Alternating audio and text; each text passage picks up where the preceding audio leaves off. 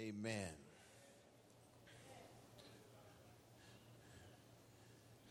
I don't know who's going to win the Super Bowl today, but I know I've already won. Amen. I don't know who's going to win, but we are already victorious in Jesus Christ. Amen. Amen. Amen. Amen. Do you know that human beings are born? You know, if I was to ask you, those of you who are scientists, how many bones do you have in the human body? How many bones? 206. And you are correct, an adult human body. But when a human being is born, he or she is born with more than 300, with about 300 bones when you're born. But what happens is that as we mature, they join together and fuse together, and we end up with about 206 bones. Unique fact about the human body. Those of us who love language, there's a little sentence that says the quick brown fox jumps over every lazy dog. The quick brown fox jumps over every lazy dog. And the interesting thing about that sentence, how they use it, is that little sentence contains all the letters of the alphabet. A unique little sentence containing all the letters of the alphabet. And the fact that you got less bones than you used to have, amen, is just a unique fact about the human body. But Christianity is also unique amongst all the other religions in the fact that Christianity believes in the resurrection from the dead. Christianity is bold enough to look death straight in the eye, does not flinch, it does not have any equivocation. It looks death straight in the eye, and it says to death, you lose, we win. We believe that Christians are victorious, not over in death, but we are victorious over death. Because the Bible says in this verse we just read that Christ has indeed been raised from the dead and has become the first fruits of those who have fallen asleep. Somebody shout first fruits. First fruits. And the first fruits means this. This is what first fruits mean. Let me tell you a story about my brother-in-law, whose name is Dennis. Dennis has several grandkids, and he is an absolutely wonderful grandfather. What he's done, he's purchased a pass. He owns a pass to a place called Wild Adventures, which is an amusement park in Valdosta, Georgia. And this pass grants him access to the amusement park anytime he wants to go, as long as he has his pass. He's purchased his pass. He's paid for his pass. He owns the pass. If he has the pass, he has unlimited access to Wild Adventures as long as he has the pass. But what he's done in addition to that, he also has purchased tickets for his grandkids to accompany him into Wild Adventures. As a matter of fact, Dennis is not a big fan of roller coasters and amusement rides. The only reason he goes to Wild Adventures is because he wants to take his grandkids and for his grandkids to have a good time. And so when his grandkids go to Wild Adventures, they do not have to sit in the car or stand outside the gate and wonder what's going to happen to them and how they're going to get in. As long as they are with their grandpa, Dennis, their admission to Wild Adventures is not a hope, it is a guarantee. I wish I had somebody say amen. In other words, because he purchased his ticket first, and subsequent to that, he purchased a ticket for his grandkids. They are guaranteed admission into Wild Adventures. Well, when it talks about Jesus being the first fruits of those who slept. In other words, Jesus was the first one to experience the resurrection. In other words, he paid the price and he was the first one to go through the gates. I wish I had somebody who knew the Bible a little bit in here. As a matter of fact, he died, and the Bible says he descended into the devil's stronghold, snatched the keys from the devil, and declared that he has all power in heaven and in earth. And what this means is that it means that when we're dealing with death, Jesus is the first fruits, but first fruits means that he has experienced it, and in addition to experiencing it, He's also paid the entrance fee for all of those who are with him. Amen. And so if you talk about going to heaven, getting into the pearly gates, walking into one of the gates on the north or the east or the south side of the city, if you are with Jesus, your entrance is not speculation. I wish I had. It's not a matter of our hope. Your entrance into the kingdom is a guarantee. Do you know anything about Jesus declaring anything? If Jesus says it, it just has a way of coming to pass. Am I right about that? If Jesus said it, when the disciples were concerned about what was going to happen with the 5,000 on the side of the hill, they said, only thing we have is a few little fish and a little bread. Jesus said, bring that to me. And if Jesus speaks on it, he has a way of speaking stuff. And if he says it, it comes to pass. Oh, they were a little concerned one day at the wedding. The wine had run out. The wine had run out. And winos are not the only folks that get concerned when the wine runs out. The wine had run out. And his mother came to him and said, what are we going to do? He said, bring me the water pots. It's just something about Jesus speaking something. And he spoke to hydrogen and he spoke to oxygen. Say, y'all going to have to get together and do something other than what you've been used to doing.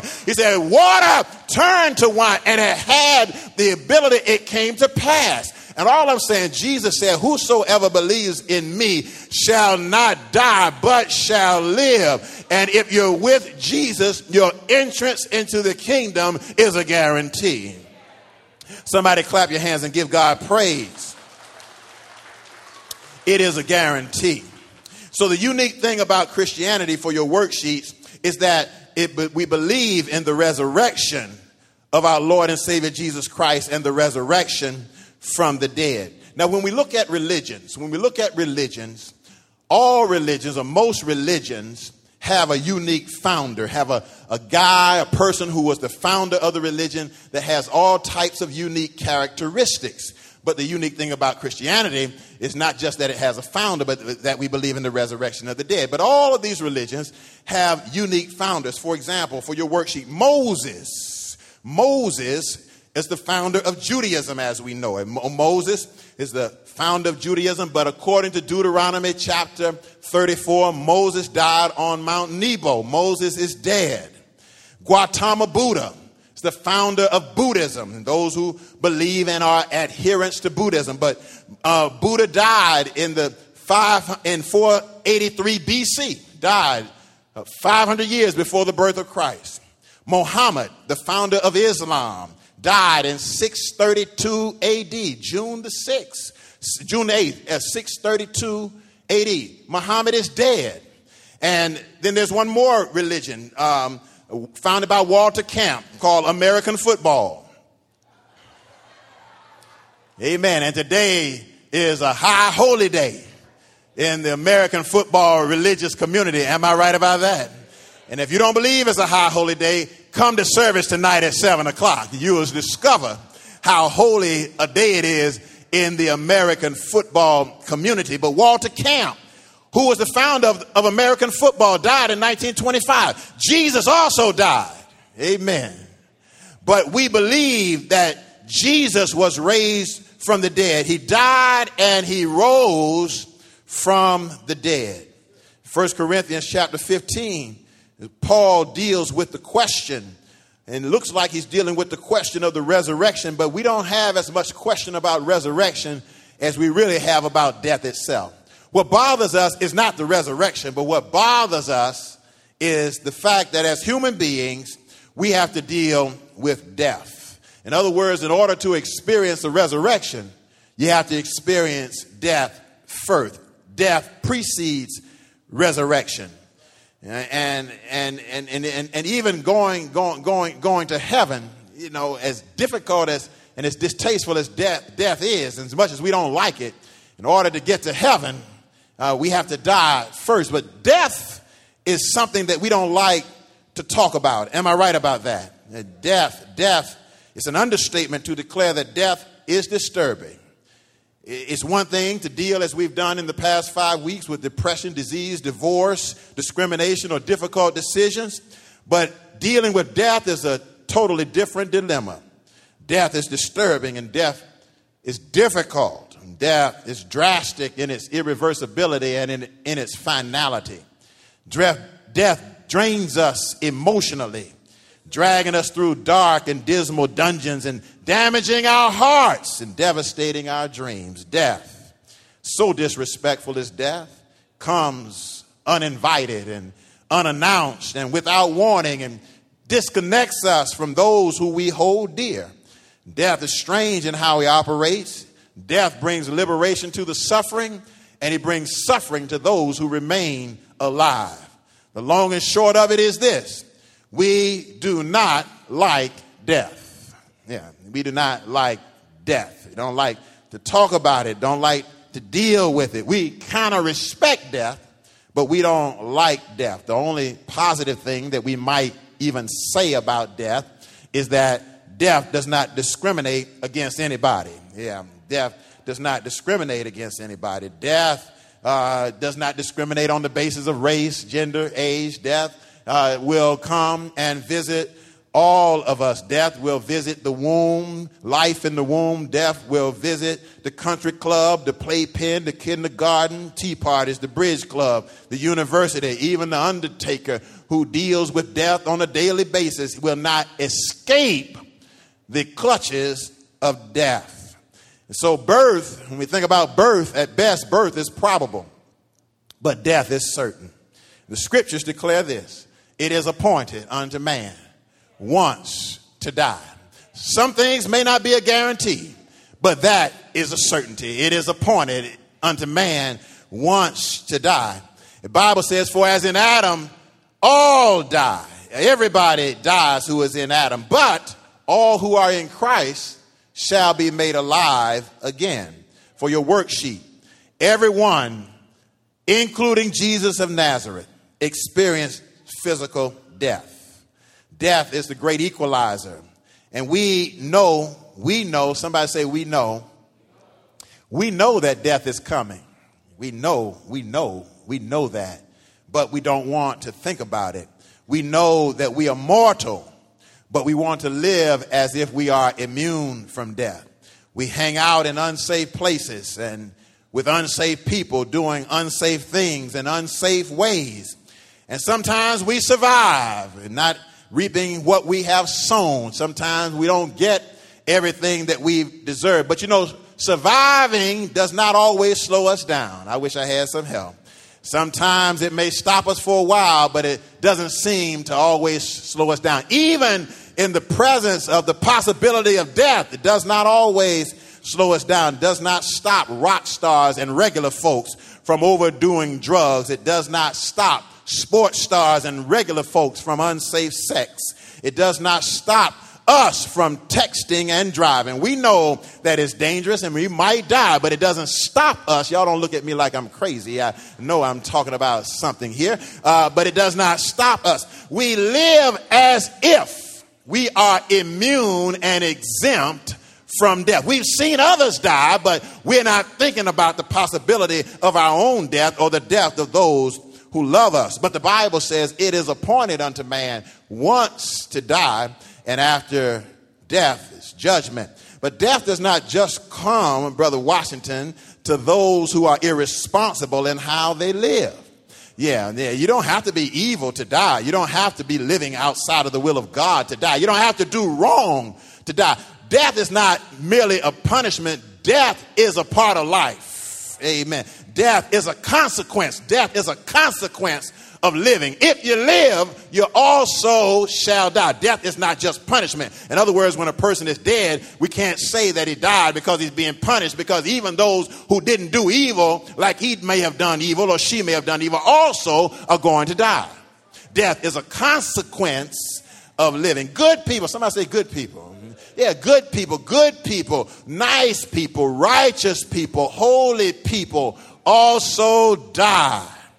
Adam had a son named Abel, and Abel died at the hands of a jealous brother.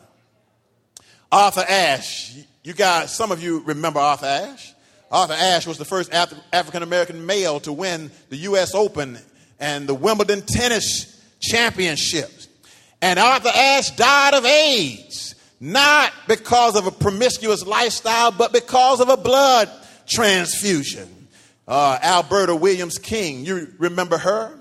One Sunday morning, she was sitting on the organ in the Ebenezer Church in Atlanta, Georgia. She is the mother of the late Dr. Martin Luther King Jr. And while she was playing the organ, a deranged man came into the sanctuary and shot her dead, playing the organ on Sunday morning during worship service. I'm just trying to tell you that good people doing good things also experience death. Clyde Francisco, great Old Testament scholar and great preacher, died while preaching the gospel in the pulpit. Otis Redding and Buddy Holly and Aaliyah died in plane crashes. And Tiger Woods' golf game ran into a fire hydrant and died. Yeah, died, just died. Yeah, died.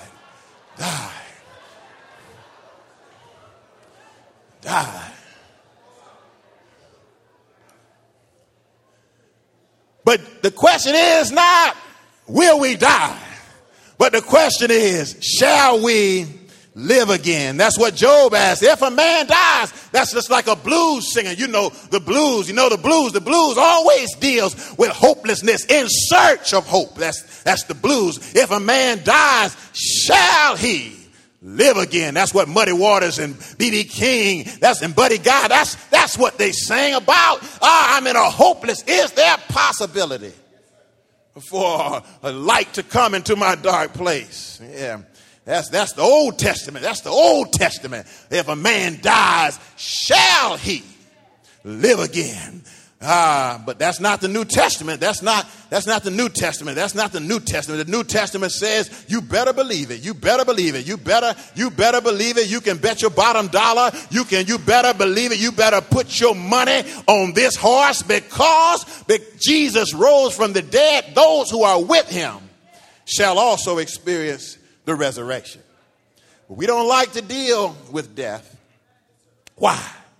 Because what death evokes every possible negative emotion. There is no negative emotion that death does not stir up. Hate, anger, bitterness, depression, regret, and fear. Yes, and most of all, fear. Because the truth is, if we're all honest, most of us are afraid to die. But you know, the Bible says this about fear. God did not give us, I wish I had some Bible people in here.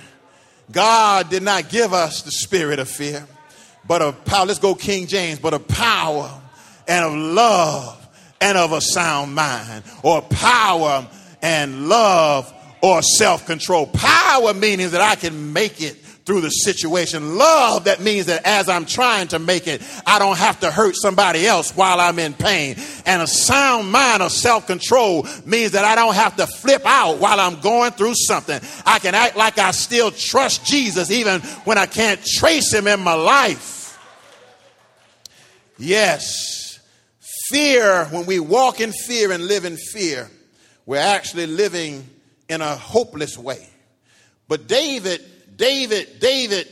was one of those Old Testament writers similar to the Psalms when he says, I would have fainted unless I believed to see the goodness of the Lord in the land of the living. Even David's hope stops at the grave in this instance. He said, I believe to see the goodness of the Lord while I'm living. But the New Testament says, David, it does not stop while you're living. In other words, God is not just good in the land of the living, but even in the land of the shadow of death, I will walk and will not fear any evil, because God is with me, and he has promised, because of the resurrection of Jesus Christ, that because Jesus has experienced resurrection, being the first fruits, I shall also be a part of his resurrection. You see, the New Testament is a little different than the Old Testament. The Old Testament has its trust in God and its faith in God, but it's a little bluesy in how it deals with it. But the New Testament is more hip hop. Yeah. Old Testament is more like the blues. New Testament is more hip hop. Why do I say more hip-hop? Hip-hop is a genre of music that refused to yield to public opinion. Though public opinion say hip-hop, you need to shut yourself down. We're going to ban your records and we're going to burn your records and your CDs. It's vile and it is offensive and we're going to shut it down. But it seemed as though the more folk tried to shut it down, the louder it became. And we're living in a time now, you can't sell a necktie, you can't sell a car, you can't sell a sock or a t-shirt unless somebody has tagged on a hip-hop song. Yeah, continue to say what it says. And so the New Testament says what it says in the face of conventional thought. Shall we live again? Some were saying when you're dead, you're done. Some were saying when you die, that's the end of it. But Christianity says, oh, absolutely not. We're going to be defiant in our testimony. Oh, you told me I was going to lose, but I won. You see, that's what Christianity said. You told me I was going to lose, but I won. But I'm going to defeat and overcome the odds. I'm going to live because of Jesus Christ. And so Paul says Christ has risen from the dead. Now for your growth group sheets, number 3, everyone who dies in Christ will live again. Somebody say amen. Everyone who dies in Christ shall live again. And because death is unavoidable, the best thing we can do is prepare for it. Can't stop it. You can't talk death out of visiting you or your loved ones. And so the best thing we can do is prepare for it. The story goes of a man ran into a young fellow. He's having a conversation with the young fellow. He said, young fellow, what do you want to do with your life? The young fellow said, well, I want to go to school. I want to get a great education. He said, well, what then? He said, well, after I get a great education, he said, I want to get a job in a wonderful profession. He said, I really want to go to Wall Street in New York, and I want to have a professional life on Wall Street. He said, okay, well, what then? He said, well, after I get to Wall Street, I want to make millions of dollars on Wall Street. I want to just accumulate large amounts of money. He said, okay, well, what then? He said, after I accumulate large amounts of money. He said, what I'd like to do, I said, I want to build a nice house and I want to have a nice home with all kinds of cars in the driveway and in the garage and just have all that I want to have. He said, well, that's nice. Well, what then? He said, well, I want to retire one day and I want to spend time with my grandchildren and with my family enjoying what I've worked for. He said, well, that's nice. He said, well, what then? He said, well, I guess I'll die. Then after that, he said, well, what then?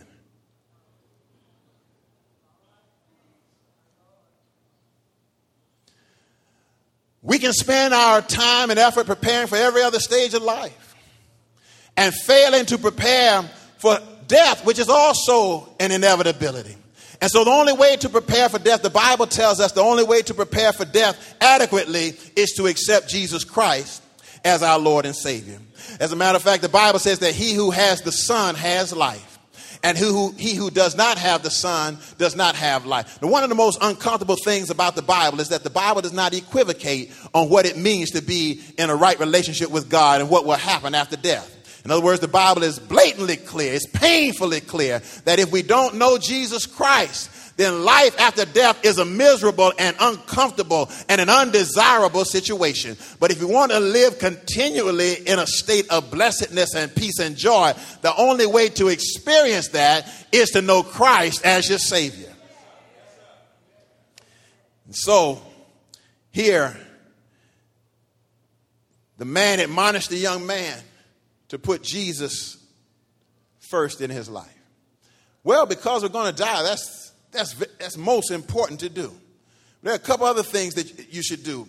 These are not as important as knowing Jesus, but you do need to get your house in order. Somebody say amen. In other words, you got to live. You have to live knowing that you're not going to keep living. You have to live in such a way that you know that our behavior will not continue to go unchecked. And God expects us to live a life that's pleasing to him, because there will be a reckoning day and a day of accountability that we must stand before God. Secondly, get your business matters in order. Y'all quiet, but I'm going to say it anyway. Amen. You need to make sure for the adults that you have a will. In other words, that whatever earthly possessions you have, your shoes and your socks, whatever you have, that you determine before death who's going to receive it. More folks have fallen out over who's going to get daddy's car. Amen. So make sure you have a will and power of attorney, insurance papers. And then I want to speak to the secret society of African American people who don't like to tell anybody anything. Don't get everything in order and then don't tell nobody where it is. How much insurance? Don't be asking me about my insurance.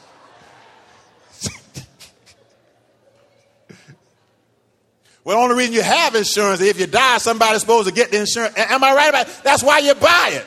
Somebody's supposed to get it. May as well tell them.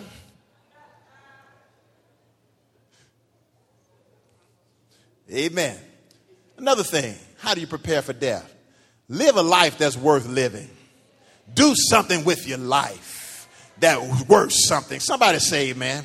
You see, even if Jesus had not been raised from the dead, the thing we could admire about him is that he spent his time doing something for people that was worth doing. As a matter of fact, what happened on the day that Jesus died, even on the day he died, he stopped dying long enough to do something for somebody else. The thief on the cross was glad that he met Jesus before he died.